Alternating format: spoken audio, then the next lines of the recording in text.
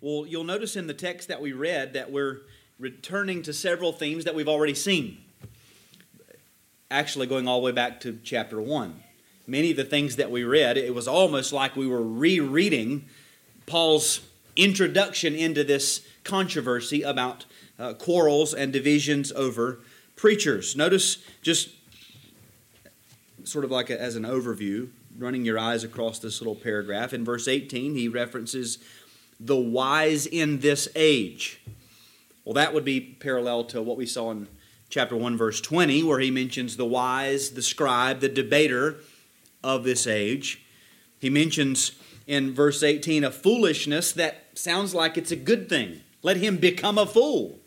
What we might say a good foolishness, which sounds contrary to reality, but back in chapter 1, verse 25, he referred to the so-called foolishness of God. That would be a good foolishness. Not that there's any foolishness in God, but whatever we might think of as foolishness in God is actually supreme wisdom. In verses 19 and 20 here, he references two Old Testament texts to show us God's perspective on human wisdom, which is the exact same thing that he did back in chapter 1, verse 19. I will destroy the wisdom of the wise. The discernment of the discerning I will thwart. Just showing how God feels about human wisdom. He told him, or we read there in verse 21, not to boast in men. Let no one boast in men. Well, back in chapter 1, verse 29, he said, that no human being might boast in the presence of God. Verse 31, let the one who boasts boast in the Lord. Now he's saying, let no one boast in men. He's saying the same things that he said at the very beginning. A little differently, but a lot of the same things. All of this is evidence that what he's doing now is summarizing and concluding his statements with regard to this problem of divisions and quarreling over one's favorite preacher. Now, he's going to go on in chapter 4 with related truth, but here he's sort of summarizing all that he said so far in this regard. And we're going to see him here summing up the error, then correcting the error, and then he lays down a principle which if they would adopt, if they would hear and live by, it would prevent the error in the future. That's what we see in these verses.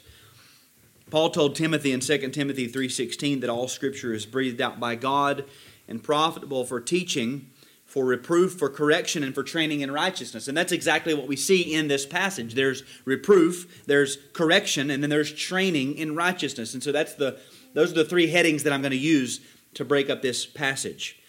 First, there is a reproof of their error, and then there's a correction of their error, and then there's the training, which will prevent the error. Some of you kids and some of you adults know what it's like to break a bone.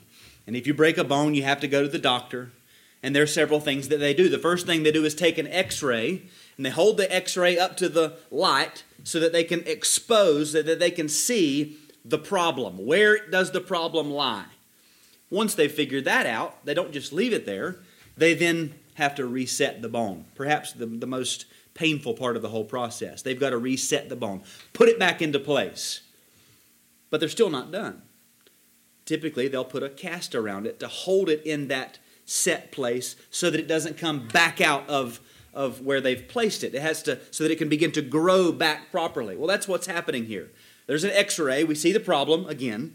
Then there's a correction. We've got to set the bone in place. But then there's this principle, this truth or this reality that Paul gives the Corinthians and us, that if they would just live by it, if we could understand this, it would prevent this error from ever happening again. It will set us in place to grow properly. So those are the three ideas or three main headings. So the first thing that we see here is a reproof of their error. A reproof of their error. At the beginning of verse 18, Paul reproves the Corinthians with regard to the underlying issue involved in their divisions and quarrels. He gives them this, what we could call one all-encompassing command. At the beginning of verse 18, look at it. Let no one deceive himself. Let no one deceive himself. Or if we wanted to make this a little more personal, it would say, or we could read it this way, do not deceive yourself. Do not deceive yourself. Or it could be translated, do not cheat yourself. Now I bring that up because it's going to come into play later. It's important in this context, the idea of self-deception and cheating oneself out of something. But that's the command. Do not deceive yourself. Now we've seen earlier in this chapter that one of the big issues with the Corinthians was their immaturity. Remember, I could not address you as mature. I had to feed you with milk, not solid food, because they were spiritually immature. And just as it is with most young people, immaturity often expresses itself in selfishness. Young people are often very selfish as just the fruit of their immaturity. It comes out in that form. A child, especially a young child, rarely likes to share their toys. And the thing that's most often in the mind of a child and a young person is they just want to satisfy themselves. They're only thinking about themselves, selfishness, because they're immature. And that was the case in Corinth. Their lack of maturity manifested itself in the fact that they divided up into factions against one another because they were selfish. They were acting selfishly. They wanted to defend their own desires, their own pleasures, their own appetites against one another. Now, of course, as we've seen, selfishness is the very opposite of Christian love. Selfishness is what led to the divisions. It's not uncommon for people to have differences of opinion.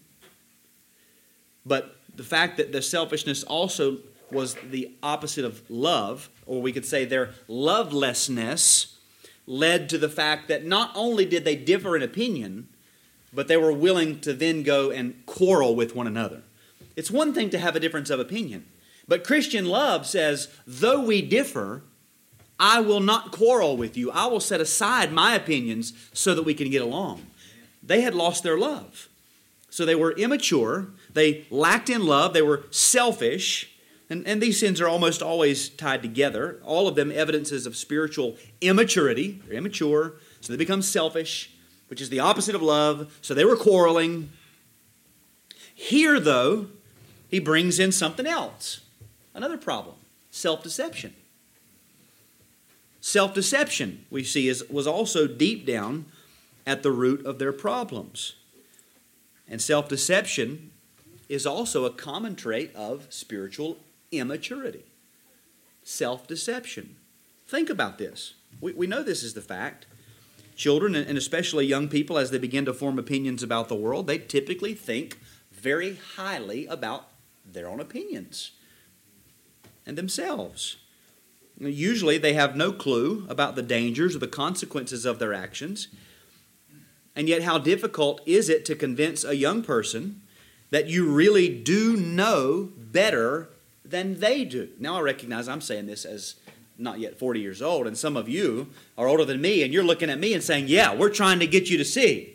You could say it right to me, and then the others of us could look to those younger than us, and we could say, why is it so hard to convince you that we really do know better? An older person really does, very often, usually, especially an older Christian, they really do know better.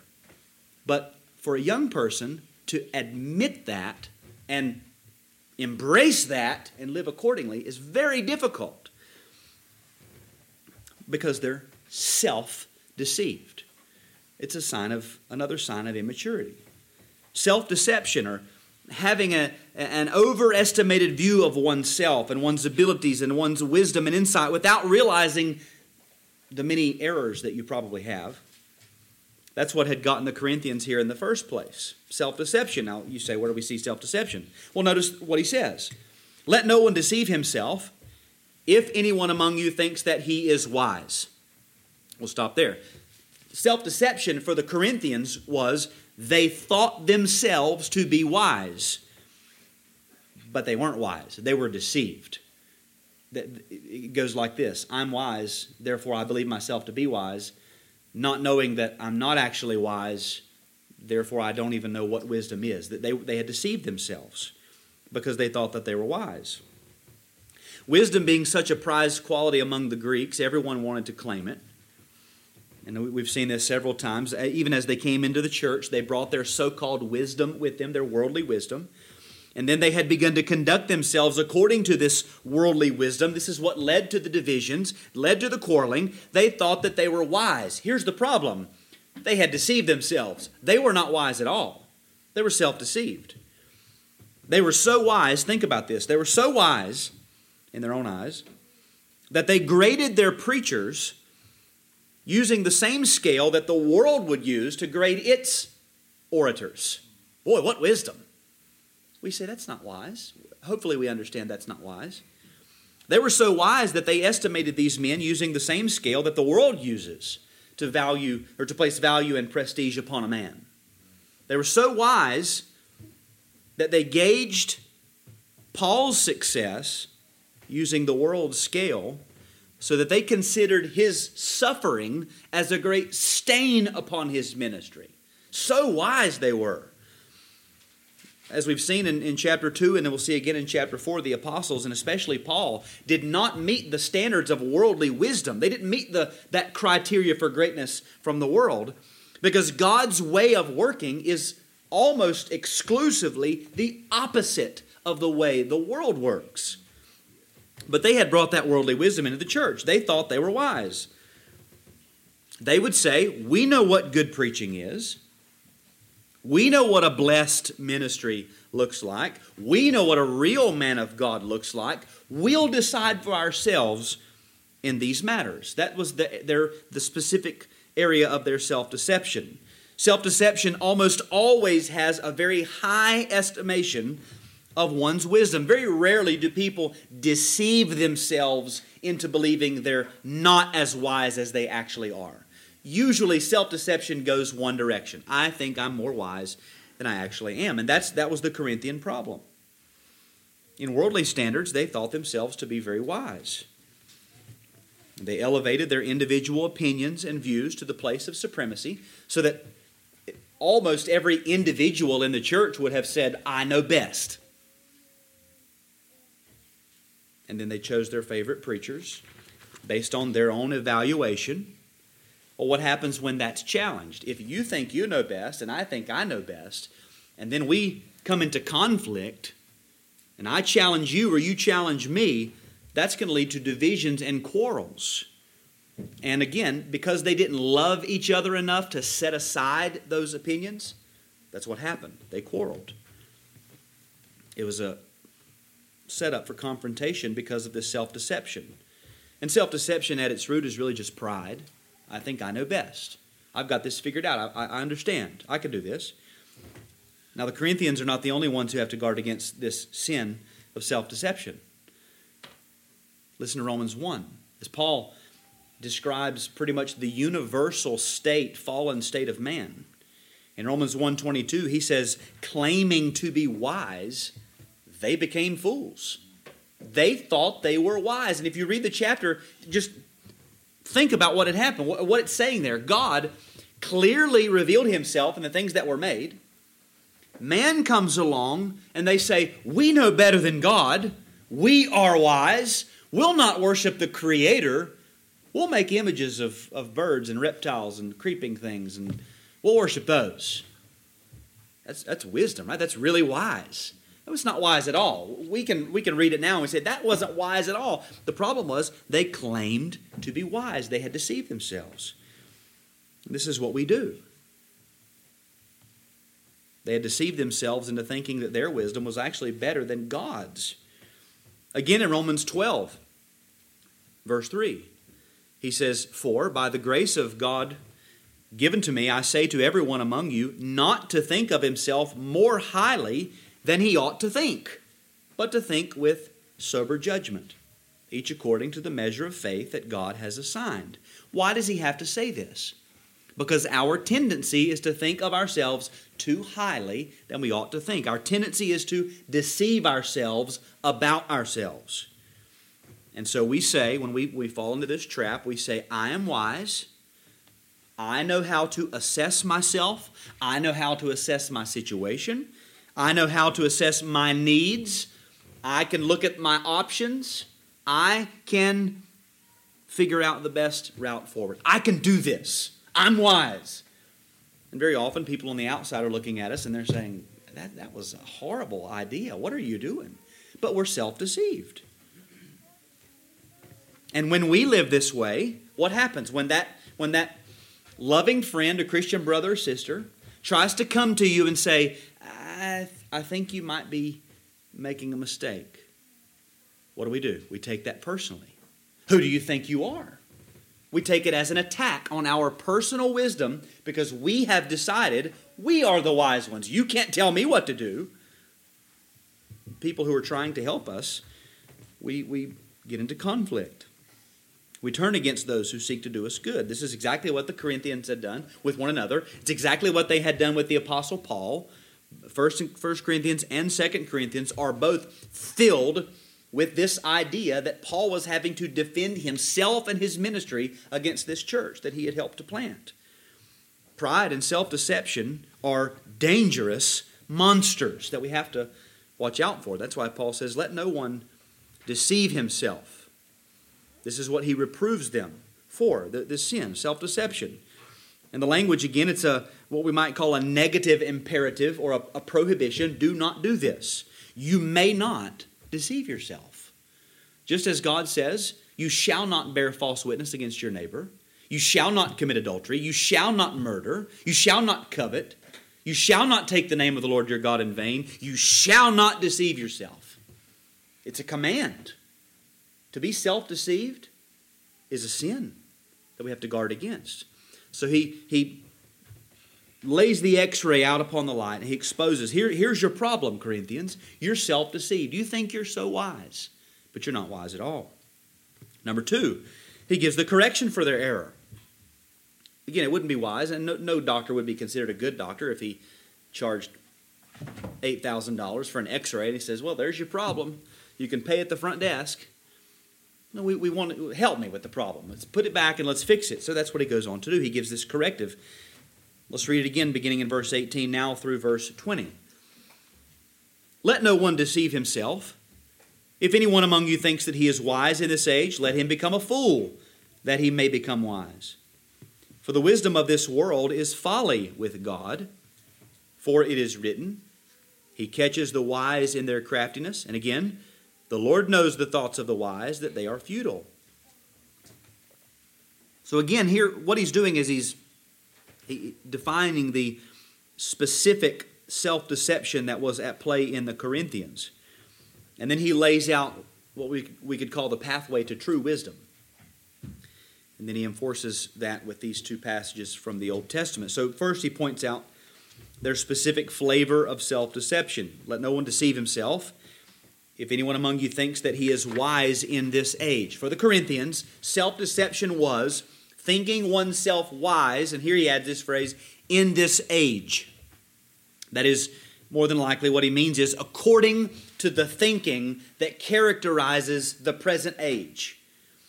Wise in this present age is more than likely synonymous with those phrases we saw back in chapter 1, like debater of this age, or the wisdom of the world, or in chapter 1, verse 26, he actually says wise according to worldly standards. More than likely, that's what he's saying here. If anyone thinks that he is wise according to worldly standards, he says they're actually only deceiving themselves. They are cheating themselves out of the kind of wisdom that truly matters. And so he gives us this prescription, again, the pathway to attaining true wisdom as God defines it. He's saying, let me help you get to true wisdom. You want wisdom. The Corinthians wanted wisdom. He's saying, let me help you. And he gives this prescription, which is the one thing that the average I could say immature person, young or old, especially spiritually immature, but young people especially, the one thing that seems like it's the most difficult thing to do.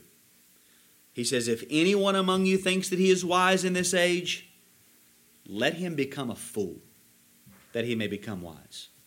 Become a fool.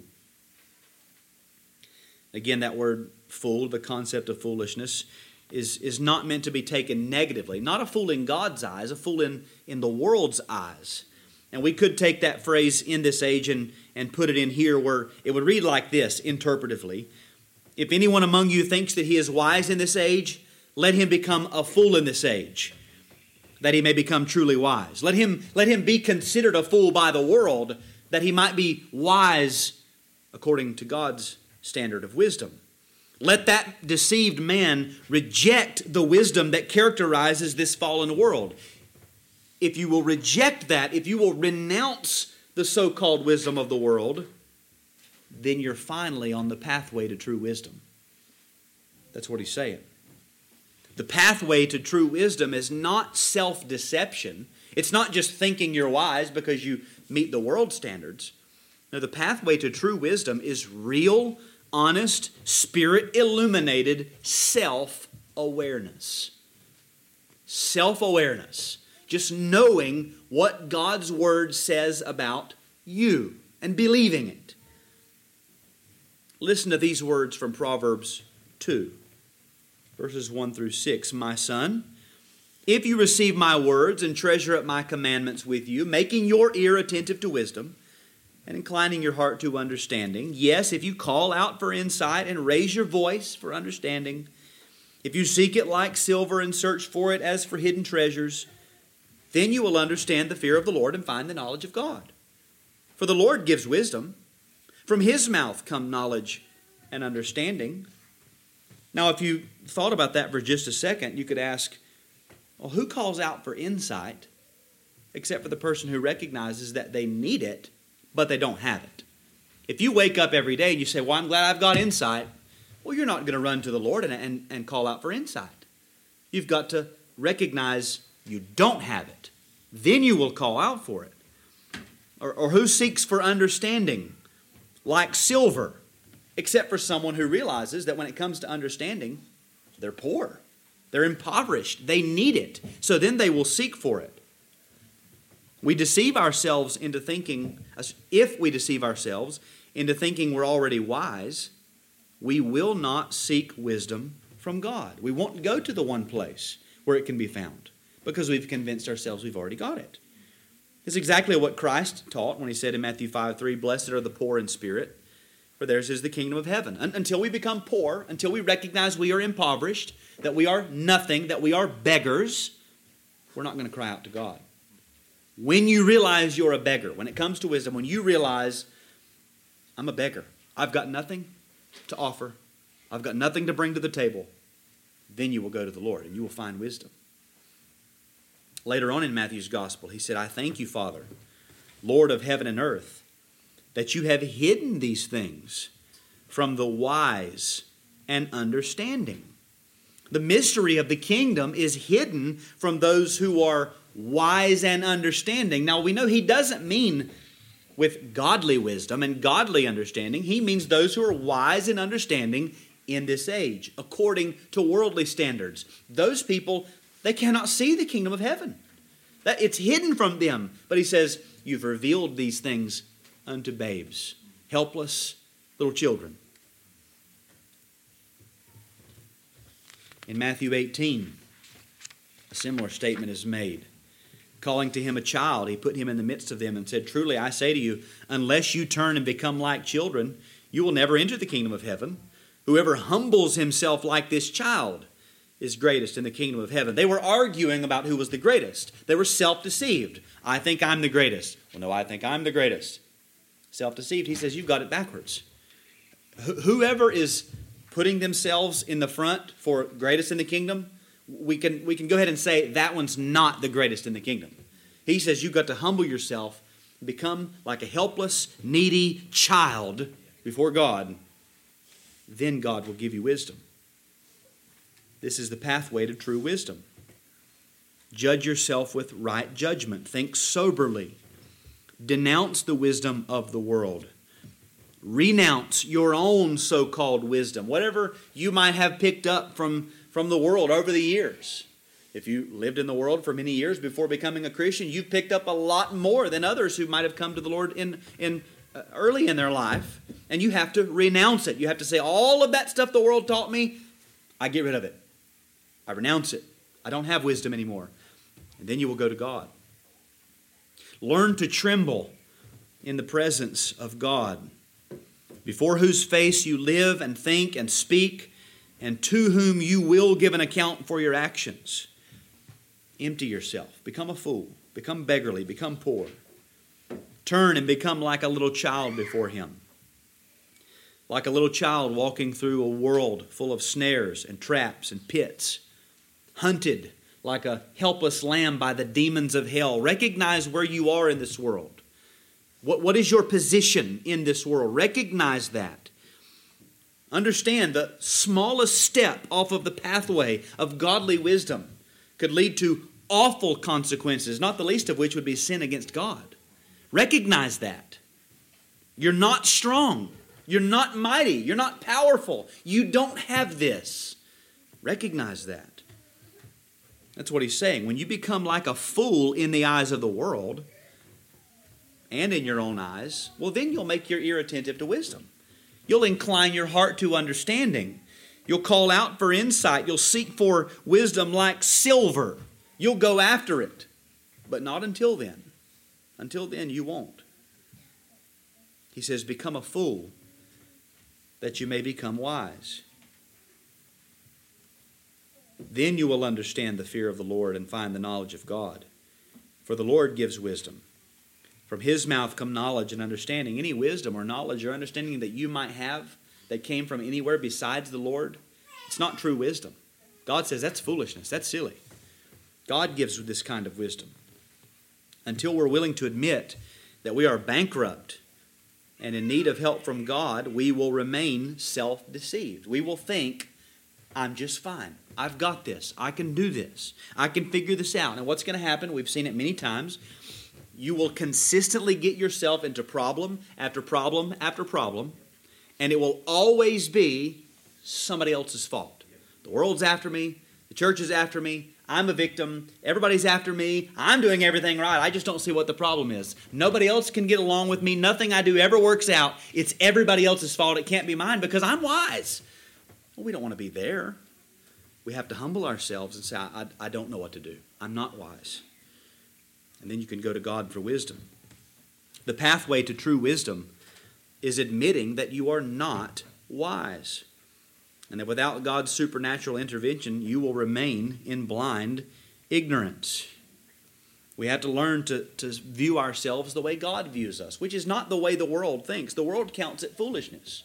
This is not the message the world gives to its disciples.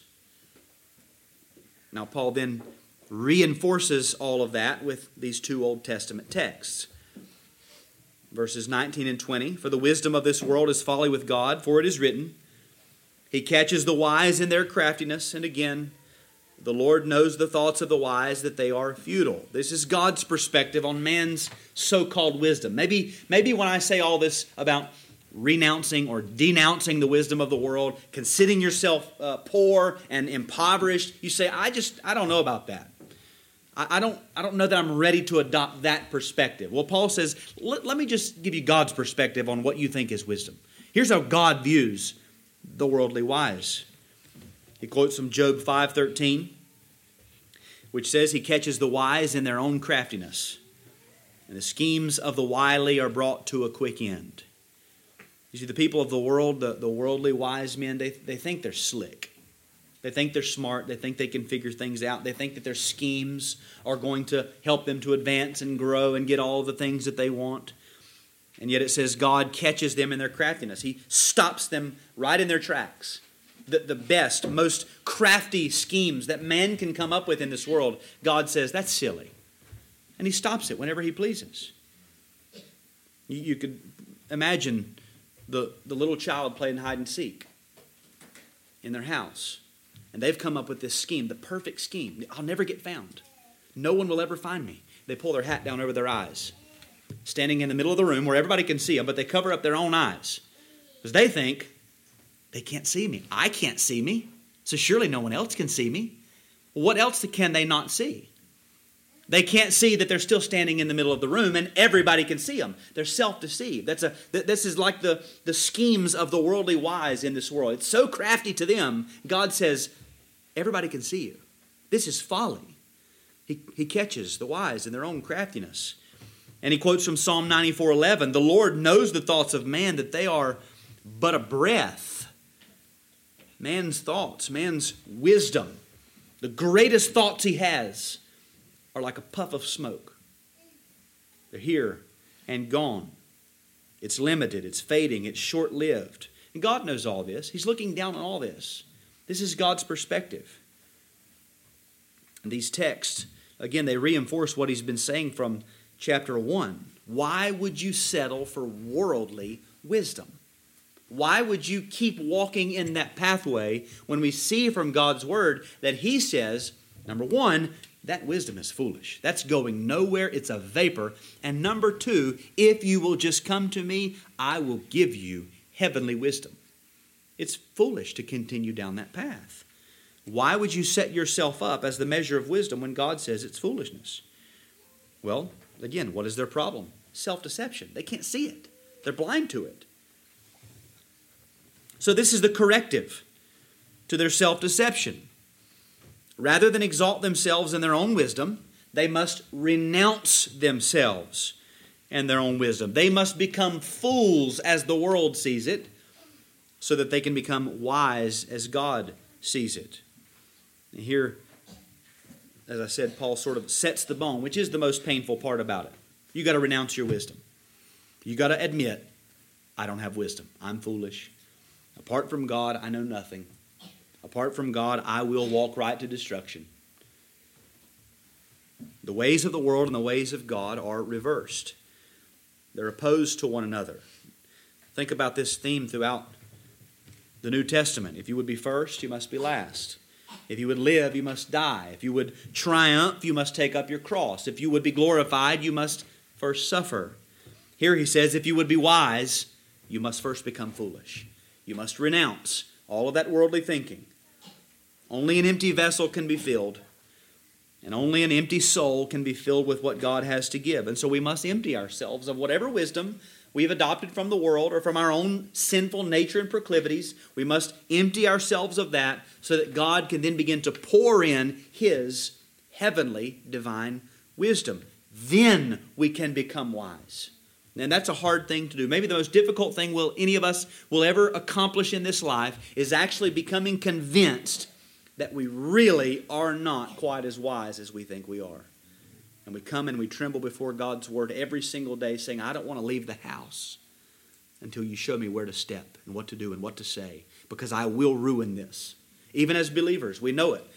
Apart from the power of the Holy Spirit, if I get up from this seat, I will ruin this day. I will ruin this household. I will ruin this family. We must have the power of God. So he sets the bone.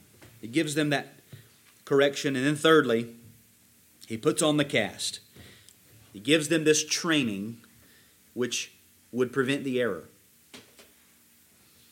He gives them this way of thinking which, if they would adopt it, it would help them in the future. Look at verses 21 to 23. So let no one boast in men, for all things are yours. Whether Paul or Apollos or Cephas or the world or life or death or the present or the future, all are yours, and you are Christ's, and Christ is God's. Again, I say he's telling them how to think. So much of the Scripture, especially the New Testament, is just, here's how to think. Think this way. How are we transformed? By the renewing of our minds. Think this way. Your thinking is wrong. Think rightly. So here he's telling them how to think. Now, if we wanted to just briefly recap their errors, and what I'm doing is I'm going to set up what he's about to say here, because we've got to keep in mind what their errors were. Self-deception and so-called wisdom had led to boasting in their favorite preachers. Now remember, back in verse 5, Paul had already begun to try to rein in the way that they had exalted these men by saying, what then is Apollos? What is Paul? Servants. Why would you boast in servants? He's already said that. It would be silly to claim these men because they're just servants. Think with me. To boast in a servant and then get behind a servant and divide into factions over servants was actually to elevate a servant to the status of master. It was essentially to subjugate themselves under a servant with an allegiance that only belongs to the master. And this is what they had done. So notice the irony here. We could say the foolishness of the way we tend to act. So they're self-deceived, so they think they're wise. They're high in their own esteem. Using that supposed wisdom, they decide which minister is their personal favorite. They say, I'm wise. I can pick my favorite. It's Peter. He's the best. Well, how do you know? Well, I'm wise. Of course I know who the best is. So they pick their favorite preacher. But when they elevate these men in this way, what they have done is they have taken a servant and elevated him to the status of a master. And if that man is the master, then what am I? Now I'm the servant. He's supposed to be the servant, but now I'm serving him. This is the foolishness, or we could say the irony of their foolishness. They had exalted themselves so highly that they became slaves of men, slaves of servants. Isn't that bright? That's genius. But this is the foolishness of the way they were thinking. It would be like if I said, I'm a king, or I believed I was a king, and I got a sword, and I was going to knight. You know what you make someone a knight, you touch each of their shoulders, and there's this ceremony. I'm going to deem this man a knight. I'm going to knight him my favorite preacher. This man, he's the best. I just know it. He's the one I choose to be the one I follow. I've decided that. Why? Well, because I'm king. I can do that. Well, what does it mean that he's the best? Well, it means whatever he does, I do. Whatever he says, I say. Whatever he teaches, I believe. Whatever he practices, I practice. Well, it sounds like you're not the king anymore. It sounds like you're following him. It sounds like he's the king. So you were so high and mighty as king that you made somebody else king over you. That's what they had done. That man would now have a mastery over me that no man should have, especially a man who's been given to be a servant. In my so-called wisdom, I would have designated a man to be my master. That's what the Corinthians had done. That's their problem. So then it's that twofold irony. I'm going to boast in a man, but I'm also going to become a slave of that man. It's that twofold irony that he corrects here. First, he says it very plainly, verse 21, so let no one boast in men. We've already seen this. Boasting in men is contrary to boasting in the Lord. No man is to boast in the presence of God. If anyone boasts, let him boast in the Lord. So do not boast in men. But then he points out why this is so silly. Why would it be so foolish to pick out your favorite preacher and stand behind him and make him, your guy? Why is that silly? Keep reading. For all things are yours. Whether Paul or Apollos or Cephas or the world or life or death or the present or the future, all are yours. Now, when he mentions Paul and Apollos and Cephas, those were the ministers that had preached in the church. We could call that the ministry of the church. The world, that's the entire created order of things. Life or death, present or future, these are events and times in which all human beings share and experience. Paul says, all of these are yours. What he's saying is, all of these things are for your service. They were given to serve you. In other words, he's opening up and expanding what he said in verse 5. What then is Apollos? What is Paul? Servants. Here he's saying, Paul, Peter, Cephas, the world, things to come, things in the past, life, death, the world itself. It's all at your service. It's all been given for your service. Those given to the church to minister, they're your servants. They're your servants. The world and all that is in it, it's all for your benefit. It's for your service. For the saints, what does Paul say? To live is Christ, to die is gain. Life and death, these are in my service. These are good for me. The present or the future, whatever is happening now or what will happen, it's all for the service of the church. It's all in the service of the saints. All of this, Paul says, is meant to be a servant or the servants of the church and of the saints. These things are our servants, so we ought not to become their servants. Don't let them become masters of us. They're meant to be our servants. Now remember, I said that this notion of self-deception could also be translated self-cheating. Let no one cheat himself. Well, now you see why that's important. What Paul's getting at here is that when these Corinthians would pick out their one favorite preacher, who was supposed to be their servant, not only had they made themselves servants, but they were cheating themselves out of all of these other men who were also in their service. When one says, I follow Paul, well, he's cheating himself out of the ministry of Peter and the ministry of Apollos. Well, if we take what was probably meant when they would say, I follow Christ, the ones who would say, well, I don't need these human preachers. I have Jesus. I'm a follower of Christ. Well, then you're cheating yourselves out of the ministry of the men Christ sent to his church. If someone says, I just want to be in heaven, well, you might be cheating yourselves out of the blessings of this world, the created world that God has given us. When somebody says, I just want to die, well, he's cheating himself out of the blessings of this life. The flip side of that would be someone who is mastered by death, afraid of death. If you're afraid of death, you're cheating yourself out of what will be the gateway into the presence of Christ. Oh, not death, never death. I can't endure death. Why? Are you afraid to walk through the door into the presence of your Savior? That's your servant. Death is a servant for the saints. It is a part of the curse, but it has been made our servant to bring us into the presence of our Lord. When somebody says, I just want to live in the now and live in the moment, well, they cheat themselves out of the blessings of the future. Or if somebody says, I just can't wait until things get better, well, they cheat themselves out of the blessings of the present.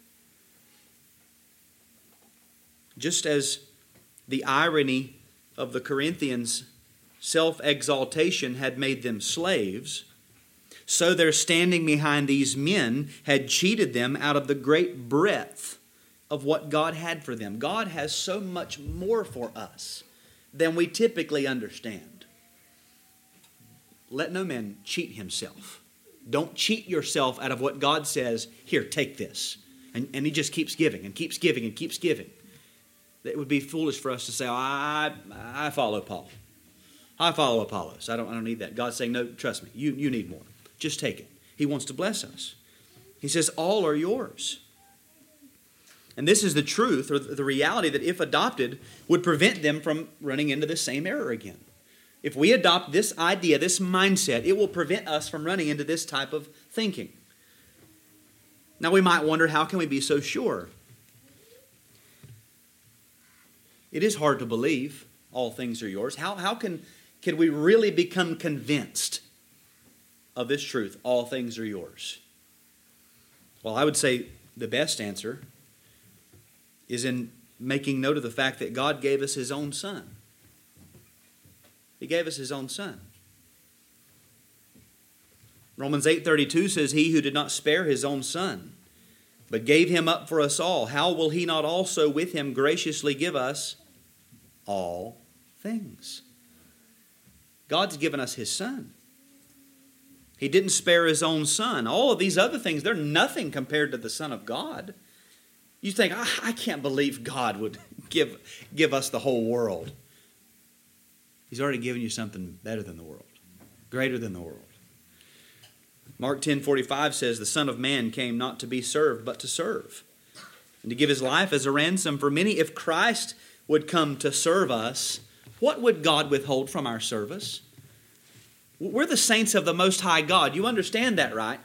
Everything that's happening now until Christ returns is happening to serve His church. Everything is for the cause of the people of God in the world for the glory of Christ. Everything. God has given us these things, whether it's Paul or Apollos or Cephas, what we could say the ministry of the Word. I can't believe God would really give us all of that. Is Christ not greater than all of the prophets and apostles? They all spoke of Him. The prophets diligently inquired about Him. They longed to see His day. So if God would give us His Son, why would we count it strange that He would give us all of these men for the service of the church so that we can grow in a greater understanding of His Son? Or the world. Would God give us the world? Is Christ not greater than the world? Is He who created the world not worthy of more glory than the world itself? All created things are from Him, through Him, and to Him. They are to display His glory. He made the world. He upholds the world by the word of His power. The created world that shatters our mind. He orders it all. He is the wisdom behind it all. Well, God's already given us Him, that one. So why would we be shocked that He would say, the world is yours? He's already given us one greater than the world. Life or death. Is Christ not greater than life? He is life. He's the giver of life. Of course He's greater than life itself. For us to live is Christ. Psalm 63 says, His steadfast love is better than life. God gave us Him. Why would we be shocked that life given to us is meant to be a servant to us, for us to use in the service of our King? Is Christ not greater than death? Is He not the one who defeated death? Wasn't it Jesus Christ who took the sting out of death? Death is nothing to Him. Death is now His servant. Again, death is the doorway that He uses to bring us to Himself. Now, if the Father would give us His Son, who is the holder of the keys of death and Hades, is it not a lesser gift that He would say, death is yours? That's your servant. Don't be mastered by death. Don't be a slave of thoughts of death. That's your servant. It should be no strange thing to us. The present or the future. Is Christ not greater than time itself? Time is probably our greatest treasure. You've probably heard the old statement, something like, everybody gets some, and once you get it, you never get more, and once you've used it, you never get any more, something like that. Time's a great treasure.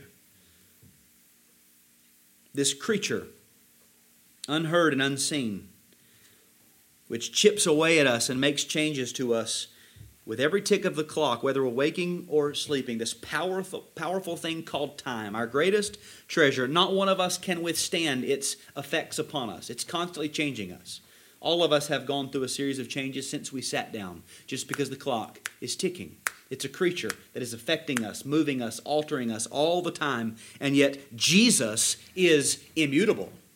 He's the same yesterday, today, and forever. It hasn't changed Him a lick. He's the same. He's not affected by time. He's beyond its reach. He's the one who makes it work. He started the clock and He keeps it ticking. Now think about it. If God would not spare His own Son, the author of time, the reason for time, the Lord of time, then why would it be strange that He would say, things present, things to come, they're yours. They're for your service. He's already given us His Son. If our Heavenly Father would give us His Son, who is greater than all these other things, why would He not freely give you these lesser things as well? Knowing these things will serve you, they will serve us, and as they serve us, they're actually serving the interest and glory of that same Son. It's not just selfishly pouring into us to terminate in us, it's to glorify His own Son. If we would consider that truth for just a minute, it would settle the issue. Everything is ours. It's for our service. God means for us to take it and to use it to glorify His Son. Thomas Brooks says, all things are prepared, ordered, and ordained by God to serve the interest of His people, to work for the good of His people, to help on the happiness and blessedness of His people. So don't cheat yourself. All things are yours.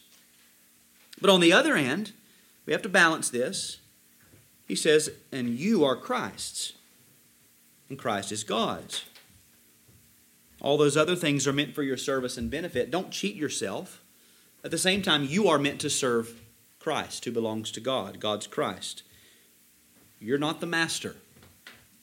You're not the master. You belong to Christ, who bought you with His blood. And that Christ is God's Christ, God's appointed prophet, priest, and king, God's mediator, the one God sent. You belong to Him. Our allegiance is to Christ. So we are not to become the slaves of men. At the same time, our allegiance is to Christ. We are not masters of our own fate. We are under Him, and all of these things are given for our service. And again, is Paul not just repeating what he said at the very beginning? Is Christ divided? Was Paul crucified for you? Were you baptized in the name of Paul? What he's saying is, wait a second, I thought y'all already had a master. Y'all are going to get behind men and make more masters out of men? Y'all already got a master. Y'all already got an owner. Why would they clamor after certain teachers as if those men were Christ? Why become slaves of men when your servitude is to Christ alone? That's what he's saying. You're not masters, but you serve a gracious master who's richly blessed us with everything to enjoy. Your master has ascended into heaven and given gifts for you, for your service, for your benefit, for your growth, for the advancement of His kingdom, for His church. No man has mastery over you. Life is not your master. Death is not your master. The world is not your master. Time is not your master. Christ alone is your master and king. When we recognize that, that draws us together. We've got a common king, a common Lord. That reality puts an end to contention and nurtures unity in the church. One master. One master. I'm not your master. You're not my master. We are not masters of one another. We lay aside anything that would come into competition with that one master. And as we do that, we are drawn closer to one another. That's what he's saying. So what can we take away from all this? Four brief things. The first is we need to guard against self-deception. Guard against self-deception. We must be on our guard against thinking too highly of ourselves, of overestimating our abilities, of overstepping our God-given boundaries, because our natural proclivity is to esteem ourselves too highly. You just got to recognize that. The first step in not being self-deceived is recognizing how easily it is to be self-deceived. Now, some of you might be saying, well, I know that's not me because I wallow in self-deprecation all day, every day. Well, you're self-deceived because you're not believing what God has said about you. God says you're His son or daughter, His blood-bought saint. You belong to Him. That's your status. So if you're lower than that, in your mind, if you're lower than that, well, then you're saying, God, I see what you say in your word, but I disagree. I'm less than nothing, and I'm worthless. It's the same thing. It's self-deception. So guard against that. God's word will tell us everything we need to know about ourselves. It's not all great. Most of it's not great, but a lot of it is really, really good. And we have to believe what God's word says about us. So guard against self-deception. Number 2, nurture. Hear this. This is be helpful. Nurture a spirit, maybe I should add a healthy spirit or healthy attitude of self-doubt. Nurture a healthy spirit or healthy attitude of self-doubt. There is unhealthy self-doubt. Now, when I say self, I'm referring to yourself apart from God and His Word. Most of us have been trained to build our self-esteem and to believe in ourselves. Most of our minds are still placarded with those cheesy posters that were in the wall in the guidance counselor's office about believing in yourself and doing everything for yourself and living for yourself and reach down inside of you and pull it out and all of that stuff. That's worldly wisdom. We've been steeped in the religion of self-trust. I'm going to go into this office and this person's going to remind me of everything I can do all by myself apart from God. I'm going to leave feeling so much better. That's worldly wisdom. If we think for just a few minutes about where we've come from and our own sinfulness and our many great failures that were the fruit of our own minds, we'll learn to stop trusting ourselves so much. Or if we just read a Bible a little bit, see what it has to say about our minds and our tendencies, we'd stop trusting ourselves so much. If we'd notice all the things that God has given to help us along, maybe we'd realize that God didn't intend for us to trust ourselves by ourselves so much. Why did He give so many gifts? Because you're not supposed to just be trusting in yourself. Just develop that healthy attitude of self-doubt. Become a fool that you may become wise. Number 3, then seek godly wisdom. Seek godly wisdom. When we think of wisdom, we think of the Proverbs, Solomon. God says, if any man lacks wisdom, let him ask God. And God has already pretty much answered our prayers by giving us an entire book of wisdom in His Word. Go to God and seek His wisdom. Wisdom is found in God's Word. Wisdom is found in the multitude of counsel that comes from other saints. Most of us can probably point to several older godly saints who could probably give us some counsel. Now, and I can tell you from experience, it will thrill them. You know an older Christian. It will thrill them for you to go to them and say, could you help me understand this? Could you give me some counsel? I'm struggling here. Am I thinking of this rightly? It's not a bother. They will have to fight within themselves the tendency toward pride, because it's so encouraging and uplifting when somebody comes and asks for advice or counsel. But make use of that. That's why God gave them. If you really believe yourself to be bankrupt, then you're going to seek wisdom like silver. And God will give it.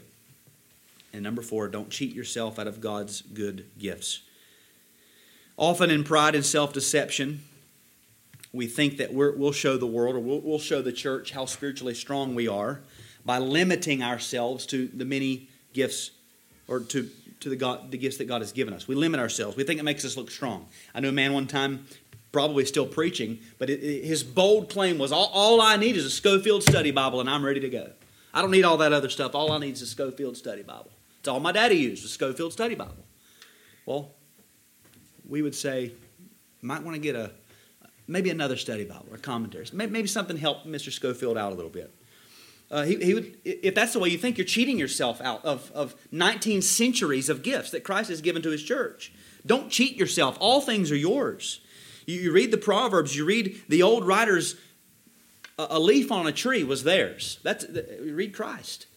A lily in the field was a sermon illustration. The sparrows were a sermon illustration. Everything was His. Nothing outside of His reach. All things are yours. If your aim is to truly submit to and serve your Master, the Lord Jesus Christ, you have a world of gifts to use for that purpose. Grab them and use them. All things are already from Him, through Him, and to Him. They already exist for His glory. You would just be coming in along that stream to glorify Him with the things that He has made. Let's make sure that we're busy using all of God's gifts to serve God's Christ.